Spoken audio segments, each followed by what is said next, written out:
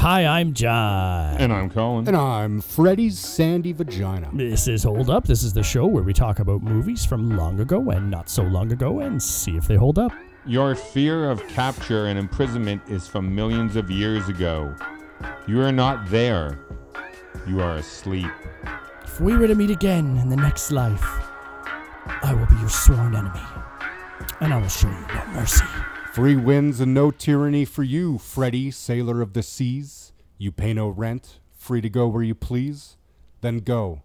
Go to that landless latitude and good luck. If you figure a way to live without serving a master, any master, then let the rest of us know, will you? For you'd be the first in the history of the world. Cue the theme song.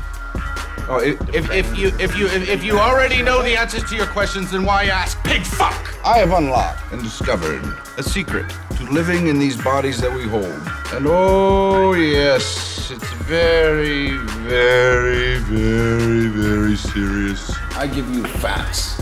They don't give They me are not facts. What facts? They are fucking facts! What facts? Fuck you! Fuck you! Fuck you! Why don't you kick the bed some more? Fuck you! Fuck you, you lazy ass piece of Fuck shit! you, I'm not lazy. I'm done, you're fucking lazy! No, you make shit You're up. fucking lazy! I make shit up! family hate you. Oh, Your son hates you. Oh, they do! Yeah, Who your son fucking hates likes you except for me? Nobody. Except for me! No, you don't fucking Who like likes me. you except for me? Except for me! You shut up. I'm the only one who likes you! Fuck you too. Fuck you. Just me, Freddy. Just you. I'm the only one that likes you. All right.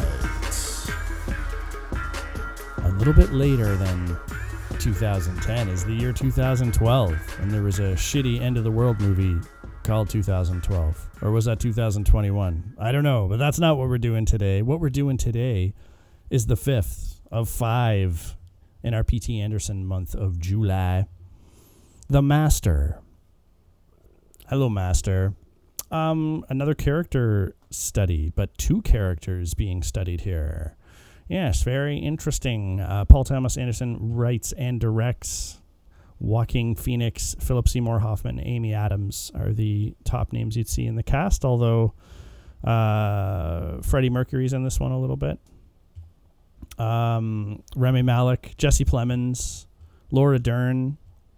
Lots of good people. Lots of great actors in this movie. I think at this point in P.T. Anderson's movies, you're not going to doubt the directing or the acting. And certainly this movie, I didn't feel was any different. But I gotta say, and I said this at the wrap up of our previous episode, that when I first saw this movie, man, oh man, annoyed the crap out of me. I come out of it not liking it too much. And this time coming through, well, that's what we're gonna discuss. What's your guys' history with this movie? Just sum that up for us. Colin and I have the same history. We went to the theater together and watched it when it was released. And I was with you. Yeah. Oh, there you go. So the fucking 3 of us have all that history. All that There you go. same history. Yeah, and I think everyone kind of was Shared left with the same experience. feeling after that first one of like, I definitely need to watch that again to get a grip on what I just saw. So, I mean, you guys can speak for yourselves unless you're happy with what I saw. I bought it on Blu-ray, and then I watched it probably 1 or 2 more times. But, I mean, what was this, 2012?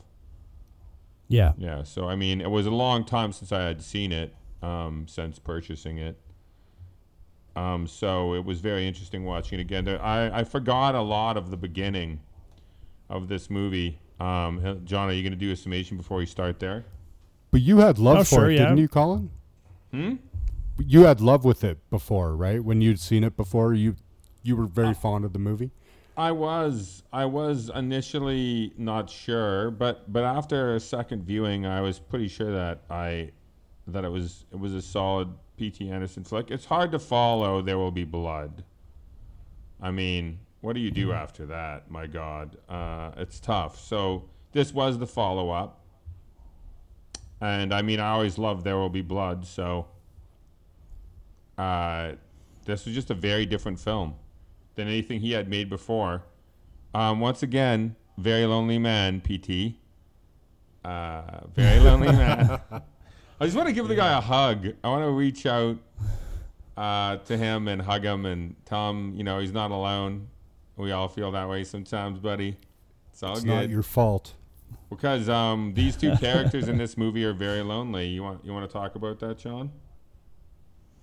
Yeah, I do in general, but let's just say that Mr. Freddie Quell got through World War II and came out on the other end a little bit, or maybe he went in a little bit different, but he certainly came out a little bit worse for wear. And he tries to make a life for himself in the post-war world, but that doesn't go too well, and he ends up aboard a boat with this man who takes him under his wing as his protege, and this man happens to be the master, Ron Hubbard. I mean, just the master.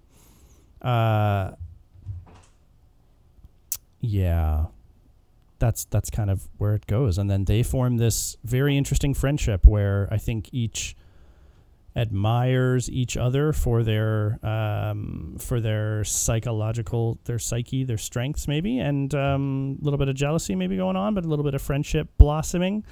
So we'll get into these two characters and see how they kind of play out as one soars for the sky with his time travel religion, and Freddy, who is beholden to no person. How's he going to make out of it all?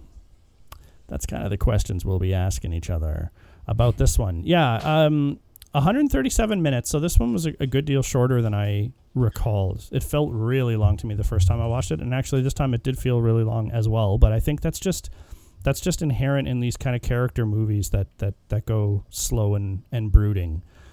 And so it's a matter of if you can kind of take it or not. And while it had a budget of around 30 mil, it did not get that back in the box office. This was not as it's critically acclaimed, but it was not a commercial success. But that's not why he makes movies, obviously. I actually wonder for P.T. Anderson what his total box office draw is, and if people are less wanting to work with him, because he's definitely making art. This one, above all else, would be more subjective than any other movie he's made. And if you're looking for a story narrative with a start, a finish, and an end, I guess that's here, but that's not what this movie is about. And so therefore I can see why people would be very put off by this movie, because it's not conventional in any way, shape, or form. It kind of drags you through the madness a little bit, as he is apt to do. That's something that I was actually really looking forward to talking to you guys about, because you guys, Colin in particular, really likes movies to click along. I think everyone likes that, but some people have less of a tolerance, I think, for the slowness. Did you guys find that this movie paced itself too slowly? Did it drag for you? Yes.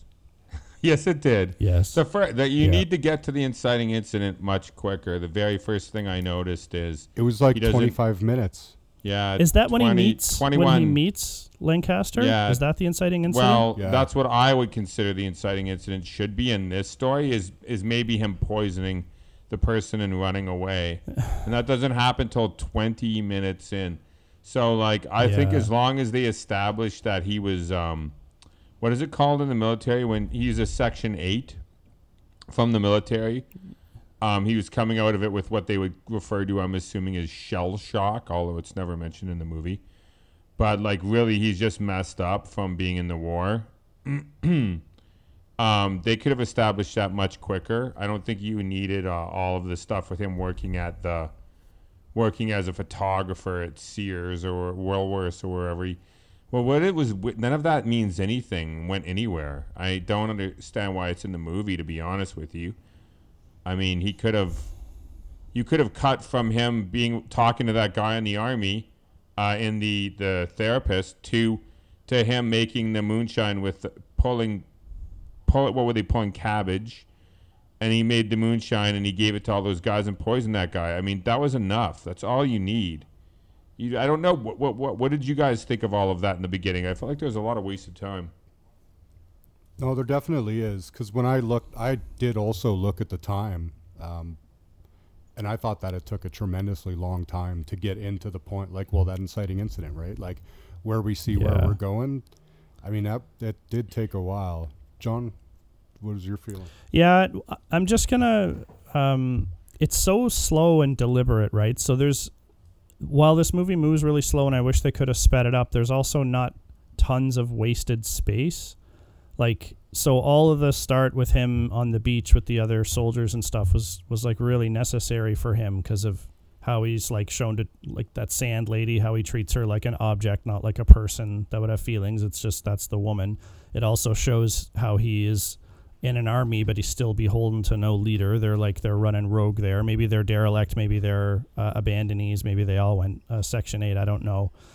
But it kind of does like work to establish those things, and then like to show how he starts working jobs and how he loses them and for what reason. Like, we spend a lot of time with the photography stuff, which could have been just him doing it and then like showing him a scene for like 2 seconds being a little bit more annoyed and then showing a scene where he's attacking a guy, and you could have been like, there, he went crazy and he can't hold a regular job, and you're like, aha. But it just stayed so thick with it all through the start. So I mean, it there's was also like purposeful, the girl there, but it's right? so long. Yeah, and the girl, right, where he gets so wasted he passes out, so he can't even be with her. Which again is like, maybe that's his subconscious fear, like not allowing him to have emotion and love with a woman. He's like, he's objectified her, and then he can't go through with it. I don't know. Like, I think you got to try and read so much subtext into everything that's happening. It's kind of exhausting.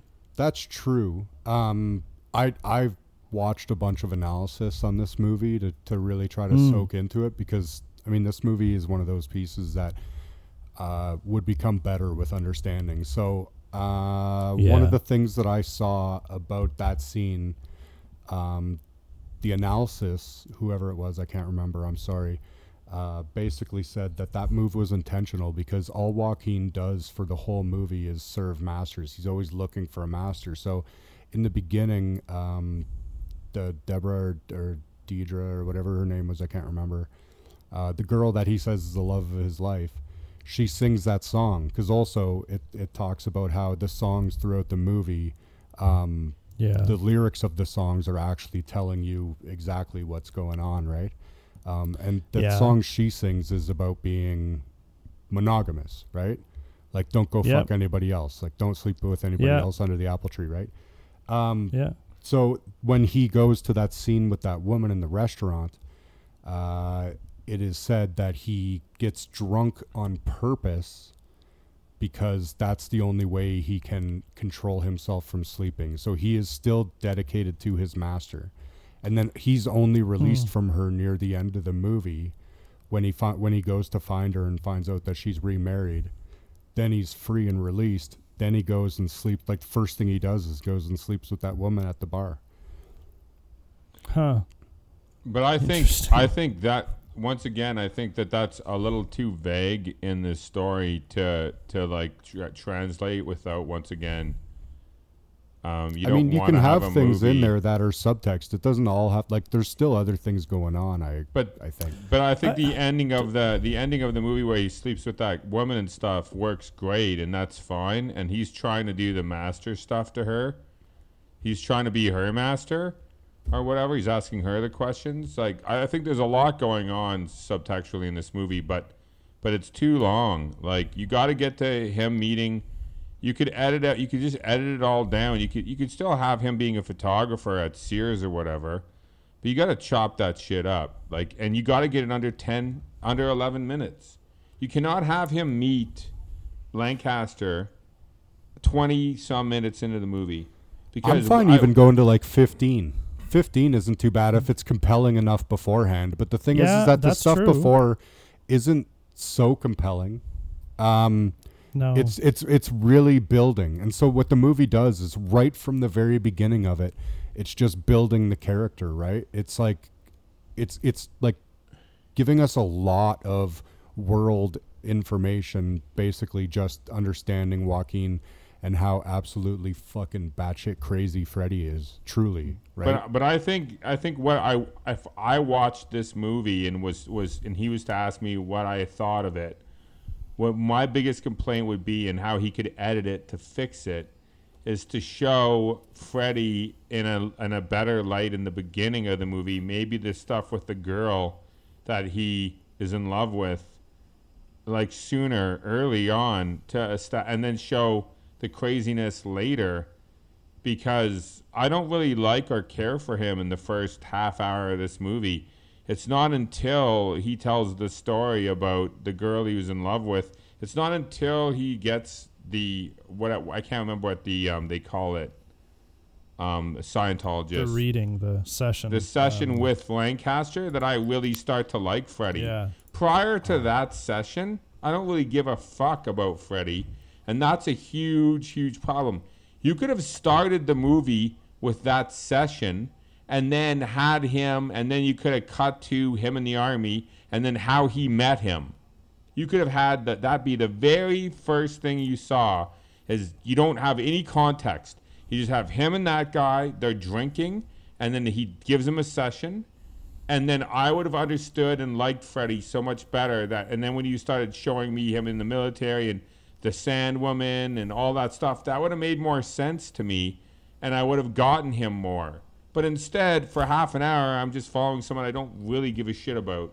It's a huge flaw. Yeah, I don't. Yeah. Freddy in this movie, I don't really care about as a character. Like, at times I feel very sympathetic, but I feel so far removed from him. So it's much more of a watching from the outside rather than putting myself in his shoes type thing. Very much so. And yeah, and it's so that means that at certain times I'm hoping he wins, but I'm never really caring enough to, like, it's more just watching the train wreck. There's no one in this movie you cheer for. No.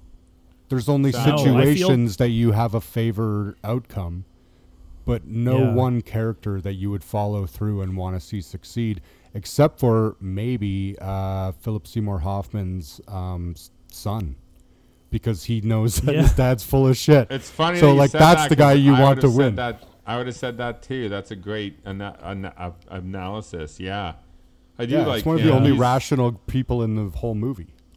But then at the end, he's in this new school and he welcomes Freddy, and on he goes. So, like, I guess he's just going along for the ride, but he didn't seem like he was bucking it either. He just seemed like he was sitting back. True.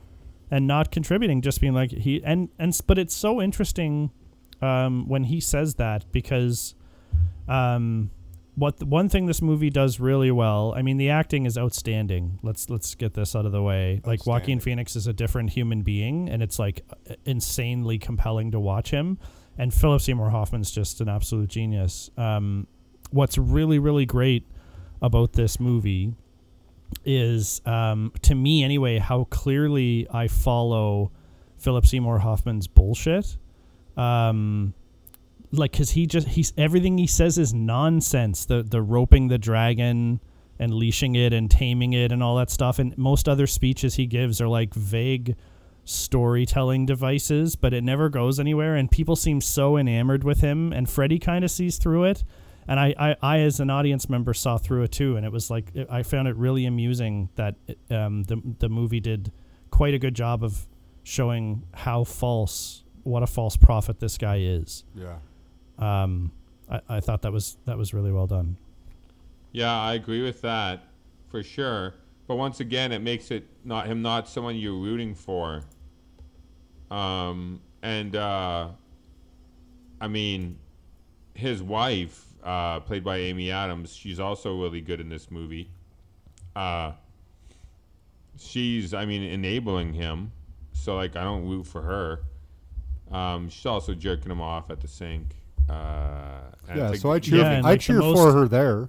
She's manipulating him. She's manipulating him in that scene, though. Oh, 100%. Oh my God! But he still gets the hand job. So yeah, I know, but it's even if he might know, and he's like yeah, whatever you say. She uses. He'll have post nut clarity in a second. And he'll be like, "Oh my God, she was manipulating me. Pew, I'm a manipulator. I'm the people, right?" It's just interesting that she uses those sessions to steer and guide him the directions that she wants him to go. Like many through time. She tries the same thing with Freddy, minus the hand job. Yeah. When she tells him to quit booze, And I find that scene for her so fascinating too, because she's testing her own powers, because she completely buys into Freddy's shit into Lancaster's shit. Yeah. I don't know if she So does. when she's telling him, you will quit the booze, you will quit the booze. Tell me again.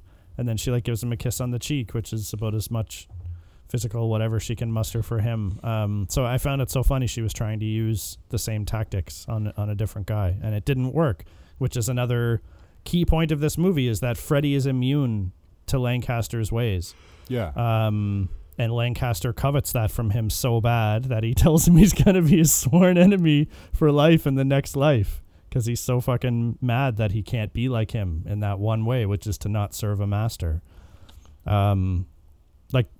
That's an interesting ultimate payoff for the movie that I still don't know if I like, honestly. I think that problem too is this movie is sorely lacking in He Saved the Cat.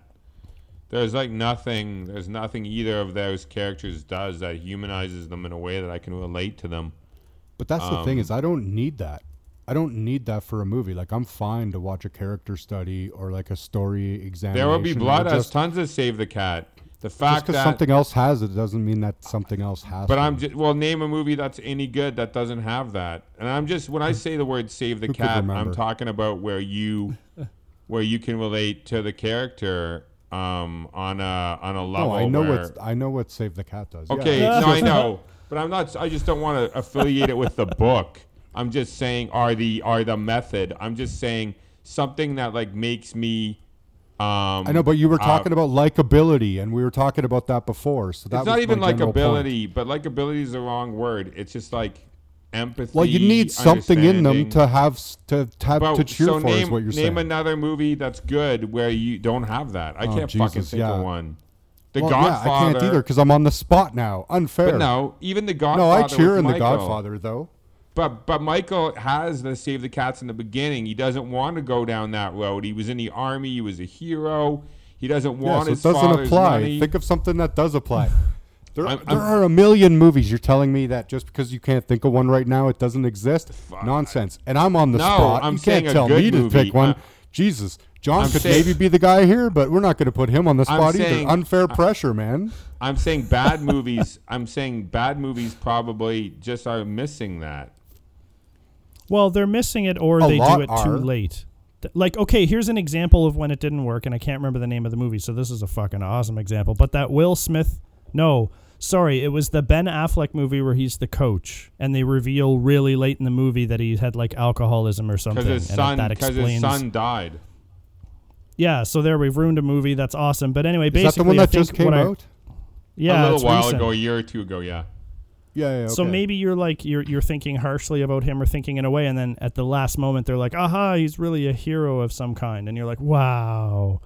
Like in that particular case, that's when they're flipping it to give you the sympathy too late, right? And this movie, I don't think ever flips it. Neither character, a main character or supporting character, like. I feel bad for some of the people in this that are surrounding the thing, but I feel no positive emotion or drive to follow or see any of these people succeed. Okay, what about Requiem for a Dream? That's a movie that has no redeemable people. Well, we'd have to watch it nobody again. that you really cheer for. That movie makes you feel horrible, but it's a great movie. They do have the good times, though. They have good times. They have fun and games, but that happens in The Master as well. We have fun and games, and we see times where they're like doing something or wrestling on the lawn, and we get that good feeling, right? So there's moments of that. There's just no Save the Cat. You see them as like the music says otherwise. Another example. I'll give you another example, which of a movie we haven't done, which we definitely will do because I know you guys will want to. But is Fear and Loathing. Though those characters have no redeemable qualities, and even though the whole movie is fun and games, there's no Save the Cat in there. I don't root or relate to either of those drug-addled maniacs at all. The reason why I think that's not the same is because Hunter S. Thompson is a beloved character, and he's also like, I mean, debatably a literary genius, right? And with his very own unique style that had like a voice of a generation. So when you see drug-addled Hunter S. Thompson and his sidekick bowling through Vegas on all sorts of fucking uppers and downers, I kind of do cheer for the maniacal madness of that whole thing. I want that to be crazy. I want him to wake up at the end with a giant fucking lizard tail in waist deep water, right? Like, to me, that's what I'm cheering for. But this doesn't have that at all. I just don't think that that's necessarily a problem. It's just hard to spend 2 hours and 16 minutes for a movie without having some kind of investment in who you're watching. I do agree with that. Like, the movie's definitely too long. And I think that because of this, it's definitely too long. Like, if you're going to do something like this where there's no active fun, right? Like, I think, like I said, that's why I think that Boogie Nights is so successful in everyone's minds, is because it's that the whole process and the whole like background of that movie, the setting is drugs and fucking partying and porn, right? Sex and drugs and fucking rock and roll. But what they do in that movie with all of the characters, and mainly with Mark Wahlberg's character, is they make you feel sympathetic for him with his mother before before he breaks bad. But in this, there's none of that. They're both just bad people from the beginning and the get-go. And then they're like bad people throughout the movie who like don't get along and don't. No, I know, but like, how do you even write a script like that? I don't even know how you would write a script where you don't give a fuck about the characters enough to like give them some kind of equality. How do you even write that script? I don't get it. Well, if he's trying to like this is a stupid thing to say because all stories should kind of have some form of narrative or like some goal they're trying to accomplish, and they do it through the writing. And I think this was trying to retell, I don't know, like I think we've all heard that this is like loosely based on the beginnings of Scientology, or accurately based, who even fucking knows. So that's kind of the assumption I go in with, and I feel like we're trying to watch a dramatized version of that. And if that story of how this came to be is anything like what I have heard in terms of like rumors, a couple of them, then I would expect everyone to be involved in this kind of thing to be completely fucked people doing completely fucked things. And I think that this movie does a pretty good job of showing that. I just can't say for sure that it's like compelling me to like want to watch it. Yeah, it's not a movie I want to watch very often. Like the time needs to be invested heavily. This is a movie I would say, you watch it once every 3 years, maybe, right? Well, is it a second watch must watch a second time movie? I think so. Just because, but I think it's a second watch movie because I think whenever I'm watching a movie a second time, I'm trying to find the thing in that movie maybe that we're talking about. I'm wondering, having seen this a little bit more than you guys, and then now watching it under the fucking guise of Hold Up. God damn it. Ever crippling. It's just really hard for me. I struggle. Like, so if you think about the beginning of the movie, so we all decided that is probably too long. We need to get to the story a little bit quicker. So then when he meets them on the boat and stuff, it starts to get a little interesting. But once again, to me, I'm never really interested in this story until they go through the session. And you see the acting in the session, first of all. That's where the money is. Because Joaquin, I mean, both of their performances, like John said, are very good. But that's where you really see the goods. Because they're just in a dark room, tiny little room. There's nothing going on. And there's close-ups. And you get to see the goods. And it's great. And the backstory of him and the girl, and he never went home to her, and he's asking him why he didn't go back. That's when I start to really buy into the story. But once again, it's far too. I don't know what time that was, but I'm guessing it's half an hour longer into the movie, and it's too late by then. It's too late. So you got to get there fast. Like I said, I would have opened. Why not open with the best shit? Because you open with that, and I'm totally bought into his character. Both their characters. I do agree with that, and I think I maybe just realized when you were talking what one of the biggest problems of the beginning is that because it's so long, those moments lose their impact. Because to me, I really felt like the inciting incident was when he jumps on the boat. And I'll tell you why, because when he gives that guy the drinks and that guy, they're like, you poisoned him.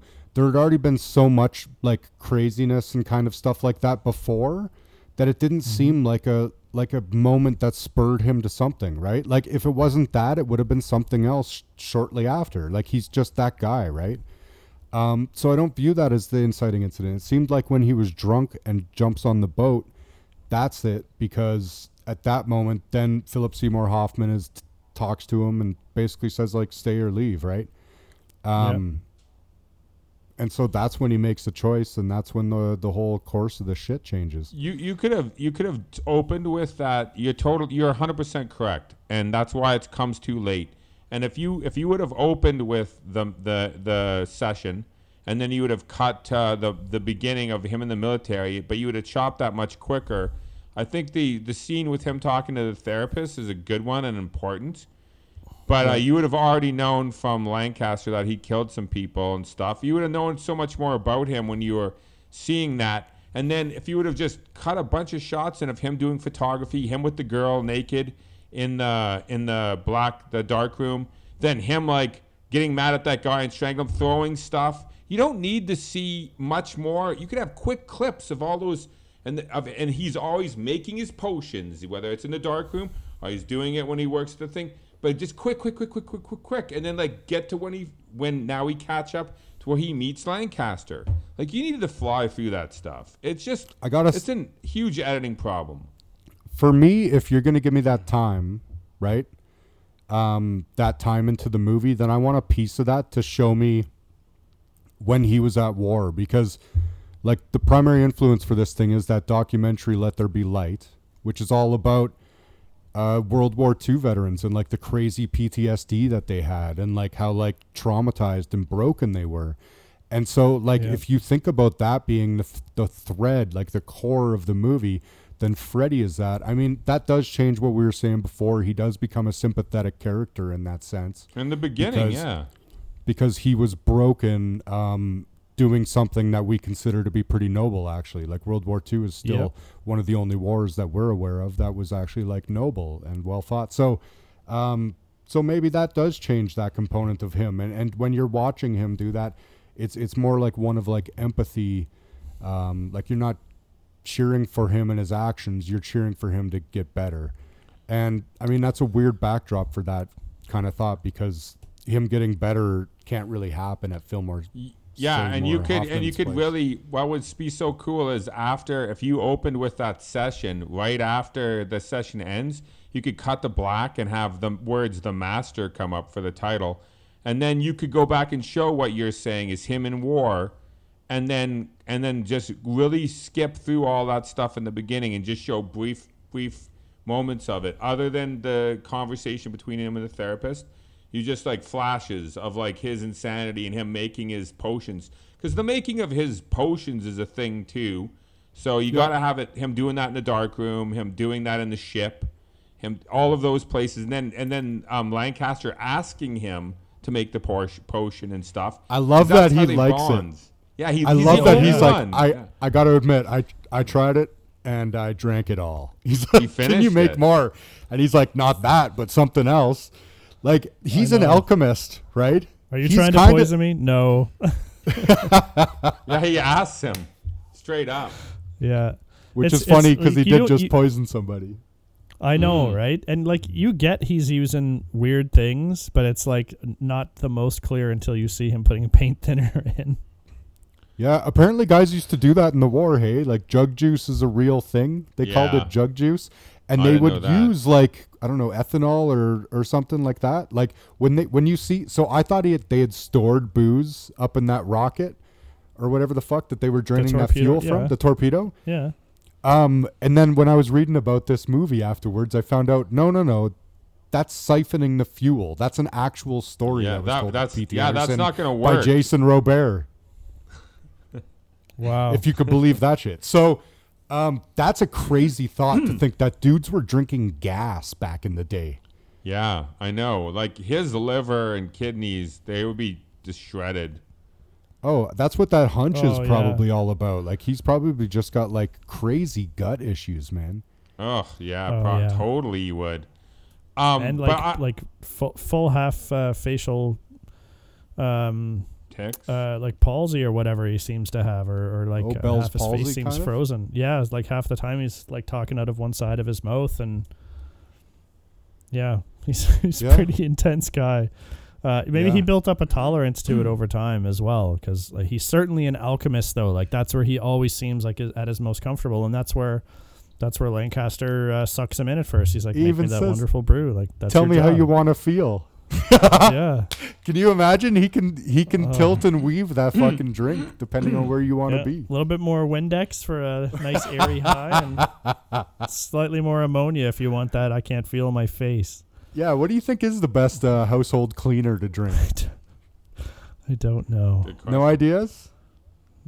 Not Oh, Ajax, God, that's yeah. for sure. Not that shit that cleans drains. Drano. Tide Pods, I guess. Those apparently get you really high. Don't do that. Don't do that. Don't do that. Don't do that. But when they get off the boat and stuff, and they go to that woman's house, and he gets in that argument with that guy that he calls a pig fuck, or what does he call him, a pig fuck? Yeah. That's where he pig screws up, fuck. because Yeah. he's got it under control, and he could have salvaged it, but then he swears and he gets too angry, and then he doesn't save face Yeah. in the light of that funny. guy. Yeah, no, and it's great for us as the audience because we get to see that truly that he's a fraud, and like he couldn't make a rational argument to save his life. He kept on falling back on his laurels, and it shows the kind of people that he sucks into his wing are the ones who believe him lock, stock, and barrel and don't question anything, and that's his charisma. And when someone is counter to him, and I think Freddy is counter to him in that regard, but Freddy doesn't challenge him on No. any of his shit. He kind of lets it all be. I love Well, that he tries, that guy Freddy collects tries. them. He does in prison. He screams at him, but he's taking that off of the son. But they never. That's the other thing too. Is there's a couple of times where they have a big fight, like in jail, and then he just shows up, and then they hug and they roll around on the grass, and it's like that's all fun and stuff, but like, why is none of that ever addressed? Like everything's just forgiven. And all that stuff with the wall to the window, and like, do you feel the wall? Do you feel the window? All that goes on way too long. It goes on way too long. You even That's see so funny Joaquin because struggling with it. I'm like, initially I'm like, okay, like I can see him running that activity, and then later on it's happening so long that you feel bad for Freddy, but then it goes on so long that you're like, Freddy, what are you doing? And then you're like getting mad at Hoffman, and then when Hoffman ends the session like it was all planned, that scene makes my blood boil. Yeah, like less is more, less is more, less is more. So much of that. This movie could have been edited very stealthily into an hour and 45, and you would have once again you gotta get us to like them more sooner. Have more of the characterization and playfulness earlier on.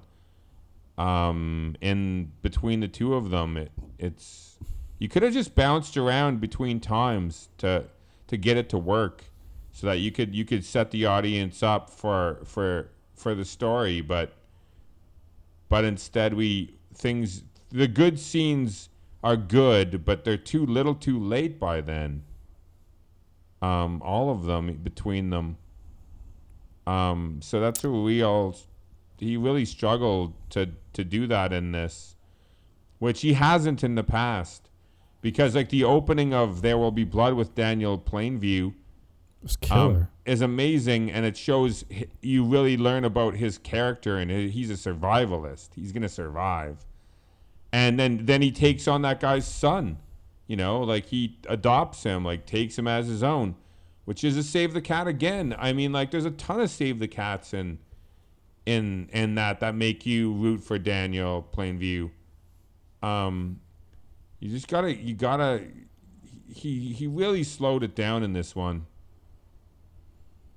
And makes it because it's hard. not a story driven. It's not about Scientology. It's about these characters with that as a backdrop. It doesn't even play in a huge way into the story, except that the master has disciples. But it's never about the glitz and the glam. And even his big office at the end, which is kind of big and glamorous, it still only seems like the beginnings, right, of that whole thing. So that never plays into it in a massive way. It's all about Hoffman and it's all about Joaquin. And while they are each amazing, yeah, I think like the in between in this movie is just too much, and I'm constantly struggling with the characters, and I'm like painfully so sometimes. And he just works so hard to try and make you feel maybe what that character would be feeling, but I don't want to go to those depths. Sometimes I can kind of get it, and so yeah, I feel like really it just added so much to this movie that it just wasn't enjoyable is like such a subjective term too, because I'm not always looking for a good time out of a movie, but slow, deliberate, and just therefore not that enjoyable a watch. But like some moments of like true brilliance, like directing again, like crushed it, absolutely crushed it. What a gorgeous movie! Lots of dark scenes you can see. And what did you guys think of the scene where he sees all the women as naked? I enjoyed that scene. I enjoy it too, but I don't really know if it does anything for the. I don't really know if it does anything for anything. It shows sexuality that he's still out of it, right? Yeah, and that's still like one of the driving forces in his life.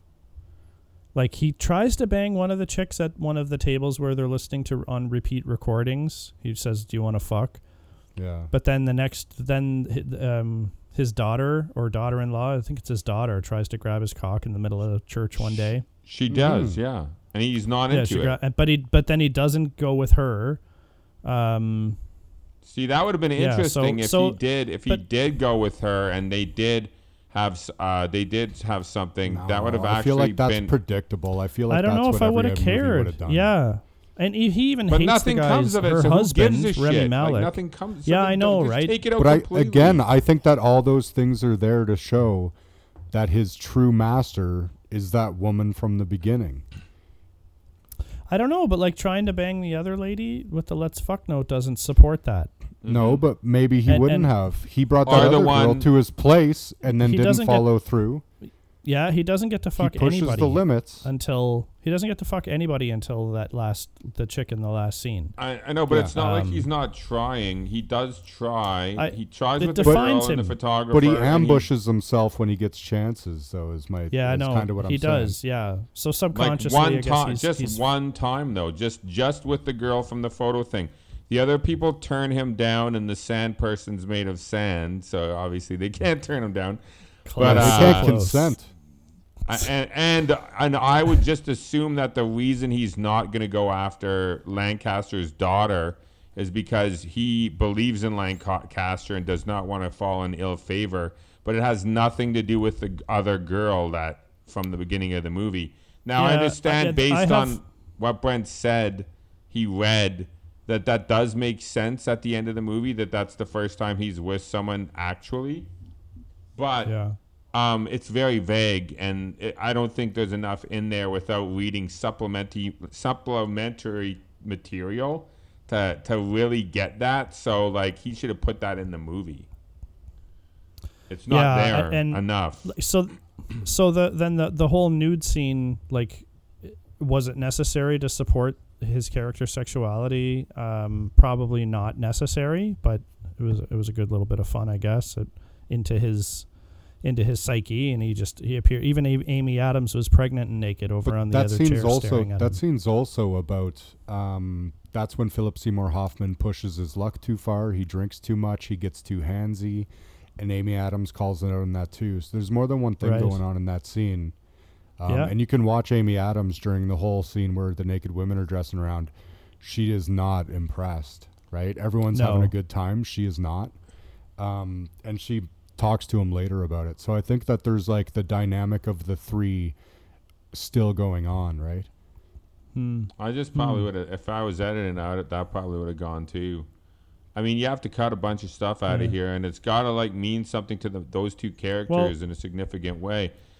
The son making his comments and stuff about his father being full of shit, are the other son in the sessions with him all of those like little tiny moments even the daughter trying to grab his cock and him rejecting her and stuff, and then later on she says, I think he's in love with me.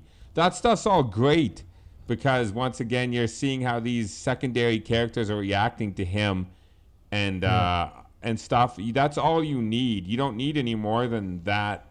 I get his daughter, like the couple of little moments you have with her, you get that like he rejected her and now she's saying he loves her instead, rather she wanted him. That's funny, actually. And that's all you need. Those things work.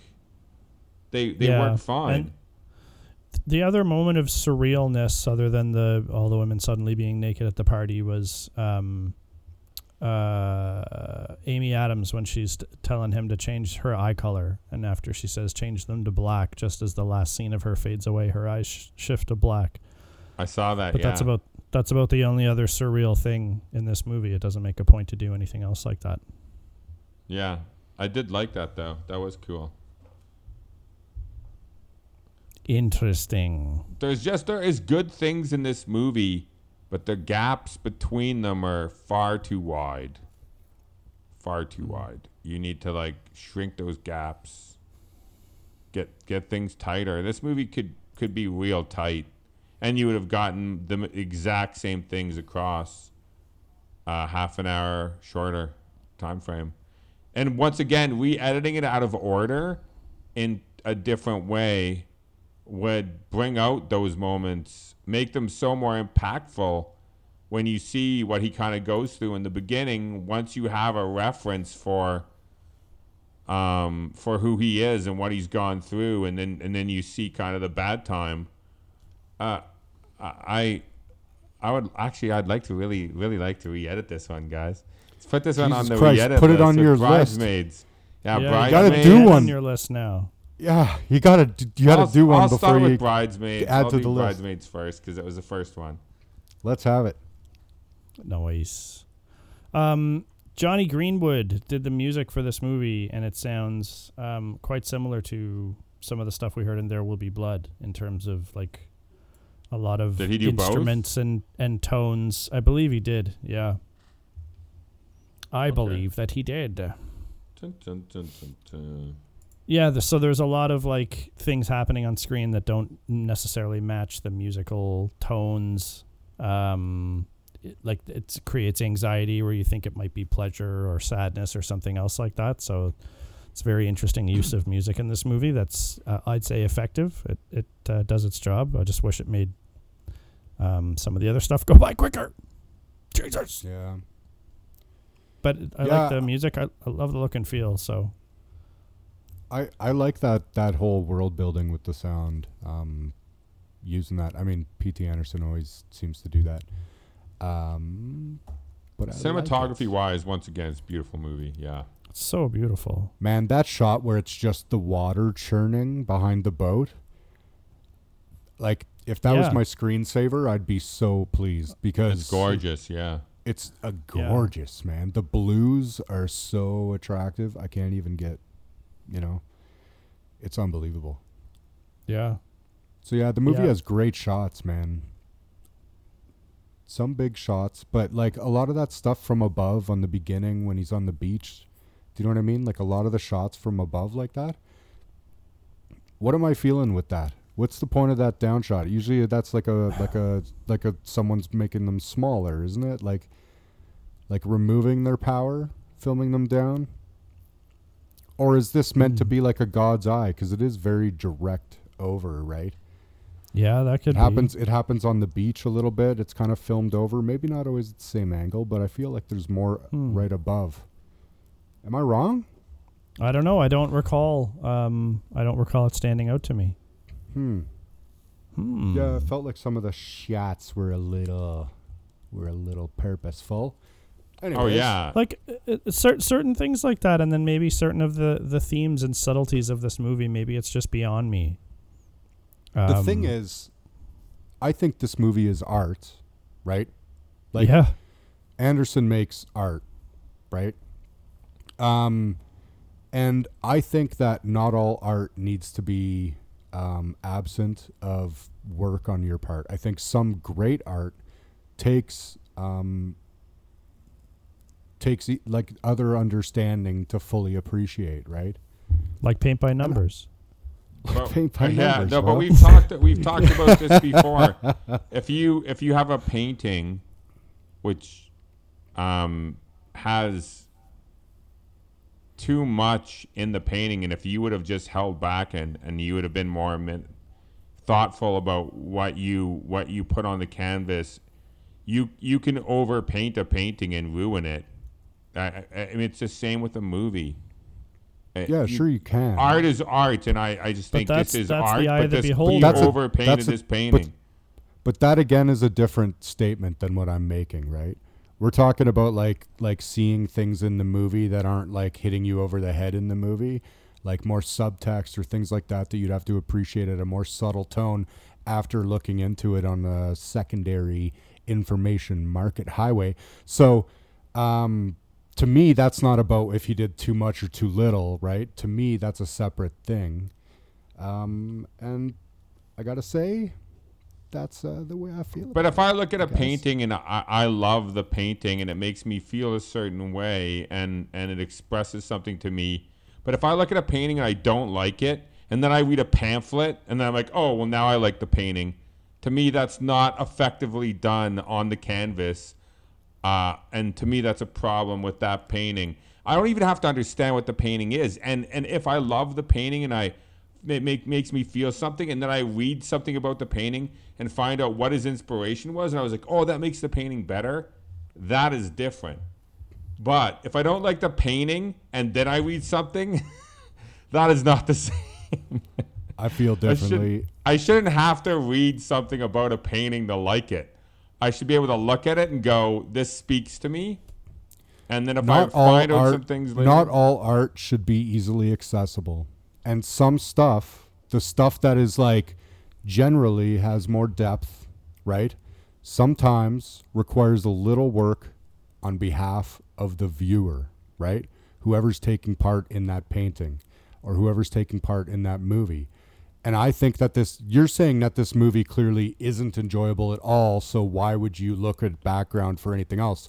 Maybe that's where we differ. I liked the look of this movie. I found it to be a delight to the eyes watching this fucking cast act because they're outstanding.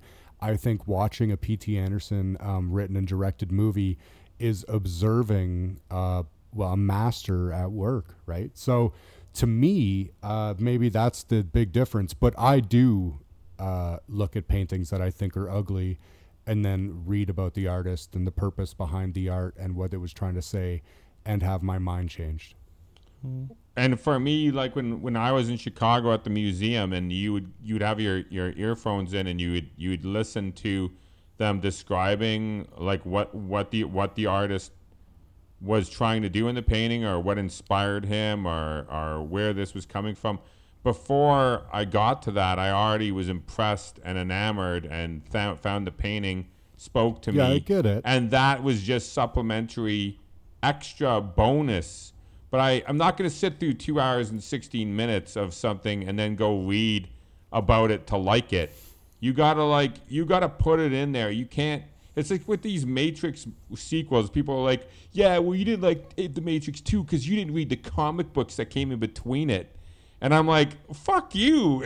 Like, no, I like the first Matrix movie, and there's no fucking comic books I read before I watched that. Like, make a good fucking movie. Don't fucking make me do my homework to be a good movie. There still needs to be talent to it. Like, you can't just throw shit on a wall. There's tons of talent and then do a fucking 30-page thesis about it and then tell me why that's whatever. I mean, an artist did sell shit in a can. So maybe you can do that. That happens. But I just don't think that this movie's responsible for that. But I mean, this isn't clearly shit in a we can. disagree on that, right? This movie's beautiful. The acting is great. But that's what I'm saying. There's right? touching moments. There's touching, amazing moments in this movie. When he sings at the end of the movie to Joaquin Freddie. Phoenix. I get erect. When he sings to Freddie, I love that scene. For me, this movie's always been about, and I guess still is, this viewing, is about these two guys who are very lonely, and they find someone else, that one that he thinks he can help, and the other one thinks he can help him. And they feel like they complete each other in this really significant way. But at the end of the movie, they both realize that they've gone and taken it as far as they can take it, or at least Freddy does. And that they have to go their separate ways alone now. They're going to have to do this without each other. And that's very sad and poignant. And I love that. I would love to salvage that. And the only way to do it is with editing, because this movie needs an editor. But anyway, so there's beauty in here, and it is art. It absolutely is. And everything P.T. Anderson's done, including Punch Drunk Love, is more art than movie, more film than movie. Yeah, but I'd say Punch Drunk Love to the least of them. Yeah, you mentioned the one that Brent hates the most of these. No, but it's a comedy. But like the things he does, the things he does in that movie are the choices he makes and stuff still make it feel that way. Yeah, it's still Anderson. He's still fucking very talented, right? Yeah, I'm just saying.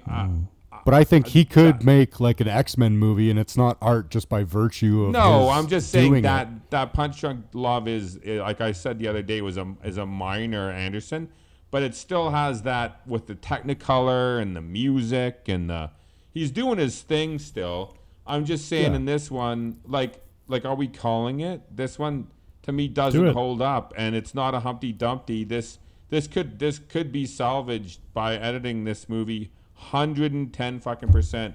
There's a movie in here that's amazing, and I know this guy shot a ton, so there's lots of other footage that he had. He actually made the trailer of this movie with almost all footage that is not in the movie.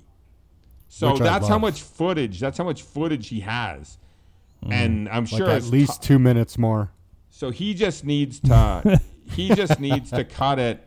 He just needs to cut this bitch up a bit and shake it up. He just didn't need to take a story from beginning to end narrative. I think you got to mix this up, and you could have saved it. Doesn't hold up for me.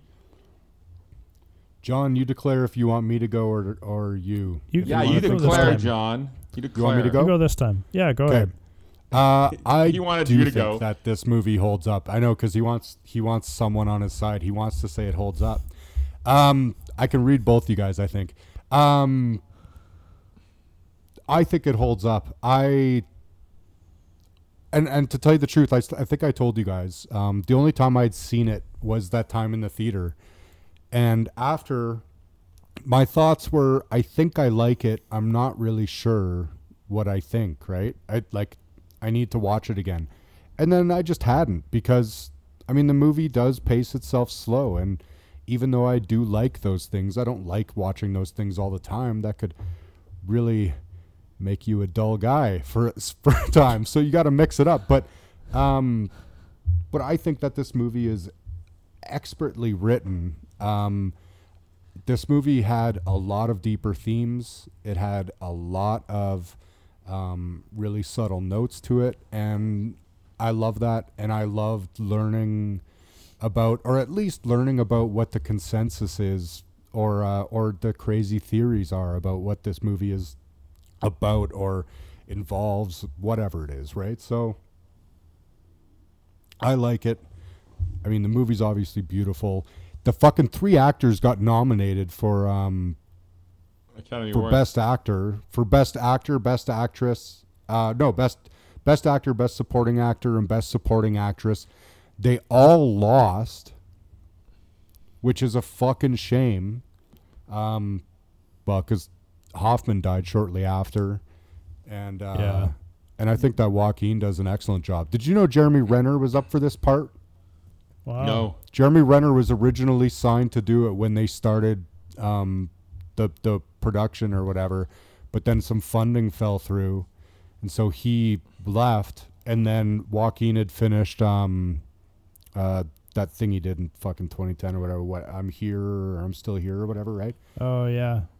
So that's when he came to the project. Like, can you even imagine Jeremy Renner in this? I think this movie is horrendous with Jeremy Renner. it is, and what's so funny to me is before we did this, I was sure it was going to hold up, and I so wanted you, Brent, especially because you always were a bit on the fence with this. I wanted you to think that this held up when you watched it, so I guess I got what I wanted. The only problem is I no longer think that it holds up. Yeah. And so, because the second time I watched this, I was like, I'm sure this holds up now. Like, this was back in 2012, obviously. So I was like, this definitely holds up. He's wrong. And now it's so funny. I've totally flipped. I wanted you to think it held up, and now I don't. So, Johnny, you're the third guy. Dun, dun, dun. And John never liked it, so I don't know. I didn't know how he was going to feel. Did you never like it, John? Did you say sorry? No, I was really frustrated. Yeah, I was really frustrated by this movie. I still am. Yeah, I figured. Yeah. Yeah. I see what you see now. Yeah, it just didn't get it done. It again, this is one of those movies that has scenes you could teach classes on. They're so good. Directing, cinematography, fucking acting, just crazy. And like probably a lot of ad lib. I don't know how much you throw into something like this to get it to work in the ways that this movie can. But goddamn, yeah, I have a huge problem with not liking anyone in this movie at the end of the day. And I don't feel sympathy for anyone. I just kind of was looking forward for it to end. Like the end, Colin was right. That end scene with the singing and tells him he's going to be his enemy for life, and you can tell he's like, or you can stay. Like you can, the moment that happens there is like really true and real, and that's like a great thing. It should have been the climax for a more interesting movie, but it just no, it just It'll be didn't. back. It'll just return. In a billion years, it's a perpetual motion. Yep. Over and over and over again. Yeah. So unfortunately, no, it doesn't hold up for me. There's a lot of thick stuff here and so much if you're into character movies, or you're like our boy Brent here and he likes these long, really well thought out ones that don't like have a ton of like, there's just not a lot of downside to this movie. Like with how good so much of it is. It seems like, it seems like it is worthy to be taught in a class at times, but just not taught in my brain or on my TV. It's the characters, I think, that where you guys lose it. Like you say, because like Colin's like, I need someone to cheer for, and you just said that. And it's like, if that's there, like, let's say Freddy fucking saves a kid from a pimp, dragon. Right? Okay. Yeah, a pimp in a dragon coat. Yeah, he's like saves him from a pimp, and maybe he gets like a crowbar to the back, and that's why he's hunched over. And then everything else the same. Then is it okay? Because the guy did fight in World War II and became a giant piece of shit because he's absolutely traumatized and can't function in regular society. It's just not in there. You gotta put it in there. I felt bad for him. He's a goddamn hero, you guys. Jeremy Renner, I don't almost. know that he is. For not being Renner. No, I know he was in the war. But all I got to see was him like deserting on the beach, fucking a sand puppet. So I know they didn't do anything to fucking give you that. That's why. It's not there. It's not in the movie. And he says it later on, and problem. I intuitively get that he probably has killed people, and he's not taking it well. I get all that. Yeah. It just doesn't make him likable to me. I don't look at him in his condition and feel that the sympathy that I need to be like he can be a better man. He was a good man. I get the sense he always was super off. And forward with 16-year-old girls. So I will say that this isn't a masterpiece. I agree with you guys with that. That editing could save it. You know what I mean? Like I get all that for sure. Yeah. I'm not saying there's not a better movie in here, I guess is what I'm saying.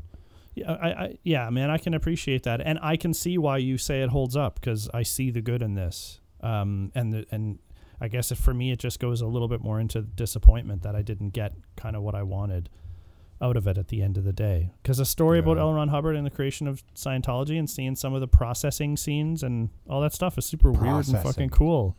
Processing. Because you see it work and you see it fail, and you see him working it so long until he feels like something happened, and then that's part of his show now. And he's like, that worked. Okay, I'll do this to another person. Ask them the same question 10 times, and they'll tell you a different answer, and then you're getting at the truth. Right? It's all based on hack psychology, it seems. But yeah, it seems like if his theories are too quick, then nobody can catch up with him, right? Yeah. And he like says he has all these credentials, and he's just so confident. So I mean, I get where he's coming from, his character, and how him and Freddy are opposites, and how they are around each other in such a good fit that they end up becoming bad for each other or can't go any further. I think that's a great way of putting it. And huge pressure from Amy Adams to and the rest of the family to get rid of him, like stop wasting time on this guy. They're basically saying he can't be brainwashed. And boy, do they try. And boy, does he try to get brainwashed. And he can't. Yeah, that's all true. He tries his ass off and he can't do it. So then he's like, that's all I got. And that's that. And that's a great way of putting it. That's a great way of putting it. That is pretty fantastic. And that's what's so interesting at the end is he doesn't believe it. And because he doesn't believe it, he has to leave. Once again, it's poignant, but even that isn't enough in the movie. What you just said, even that is not enough in the movie. That once again is great. What you just said, but it's not all there. Man, I just love the cultiness though. Like this is a fucking really culty, gross movie, and I love all that. And so when Freddy continuously just is impervious to it. I mean, he's like an idiot savant. Do you know what I mean? Yeah. And he doesn't mean to be fucking so good, but he does. Yeah. He kicks the shit out of people who wrong him. It's because of Hoffman, right? Not the movie. Yeah. That's the sole thing, right? That's it. Yeah, that's it. And like he is the animal that Hoffman keeps describing, and he's hunched like an animal, and he crawls and does like things like an animal, but he'll never. Well, interestingly, I saw a theory on this movie that said that the three of them represent the three components of the Freudian conscious, right? The ego, the superego, and the superego. And so they were saying that that Freddy represents the id, just that animalistic, that child part that just like it can't wait, it wants what it wants, and it wants it right now. And it's impulsive and all that stuff, right? And they went through all the different things and how they correspond to the characters. But I thought that was an interesting way to look at that. Yeah. Yeah. It's just watching like one conscious. Like if you think about this movie as taking place, like if this movie is just all the thoughts of somebody, right? If this movie's like Inside Out, but like really long, then maybe. Yeah. Then maybe. Did I lose you? Did I lose you? No, I fell asleep. What? No, I'm just kidding. Guys. Well, there we have it. We have wrapped up P.T. Anderson month. I guess it's just 1 month. And it seems to me like the clear and cut best P.T. Anderson movie is Boogie Nights from our review. Oh, yeah. No doubt about it. Followed by There Will Be Blood. Yeah. Followed by, I guess, Punch Drunk Love. It's got to be by the votes, right? Yeah, and then we're going to have a tie between Magnolia and The Master, and I would place Magnolia above this. Would I? Wait, I would. Wait. I would, too. I would definitely. Well, Brent said that one held up, too, so. God damn, that was a grind, that movie.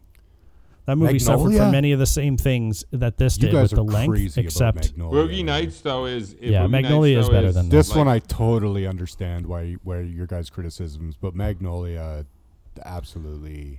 Magnolia at least had some points to make and just had too many characters. But Boogie Nights is his Pulp Fiction. It's in my top 10 list with Pulp Fiction. So yeah, Boogie Nights, fantastic. Yeah, nobody disagree with that. He's had a few movies after The Master, and after seeing The Master, I haven't paid close attention to the follow-ups. Phantom Thread. The Phantom Thread. Phantom Thread's like okay, not great. And the Inherent Vices I still can't finish. I've tried 6 or 7 times. I can't get through it. And Licorice Pizza. Licorice Pizza is a fucking garbage dump. It's a piece of shit.